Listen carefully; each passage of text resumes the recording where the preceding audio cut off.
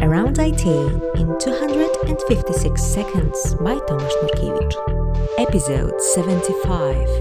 12-Factor Apps. In part 2 of the 12-Factor app, we'll explore the second half of the principles. Be sure to listen to the previous episode as well. Number 8. Scale out via the process model. This principle encourages scaling out by spawning multiple instances of the same application. While scaling up through thread or in-process workers is still an option, scaling out is more useful. And guess what? This is exactly what orchestrators like Kubernetes do. If your application is running out of resources, it's simply scaled out to more instances. It may also be cheaper to run multiple small servers versus one huge. But don't take that for granted. Number 9. Maximize robustness with fast startup and graceful shutdown. An application should start and shut down fast. Some frameworks make it easy. Others require several minutes before the app is ready. Why is this important? It's all about agility. Fast restart or redeploy means you can revert a broken version quickly. Also, configuration changes can be applied faster. Some developers try to dynamically reload configuration without restarting. From my experience, it's error-prone. Number 10. Keep development, staging, and production as similar as possible. This principle actually touches many disparate things.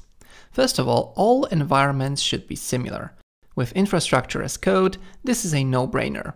You just run Terraform with a different configuration parameter and boom, your staging or second production environment is live. Or with Kubernetes, you can build a single node cluster on your machine.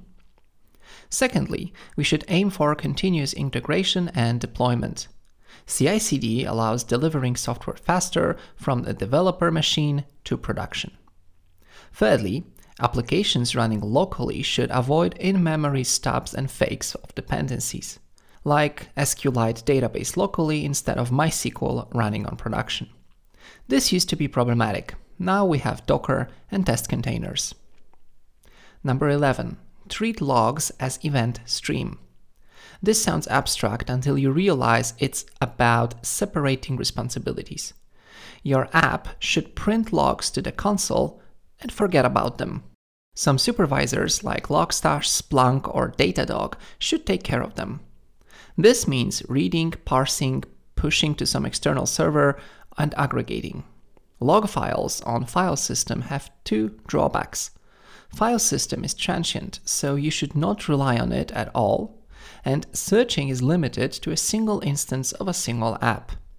With aggregated logging, you can trace transactions even across services.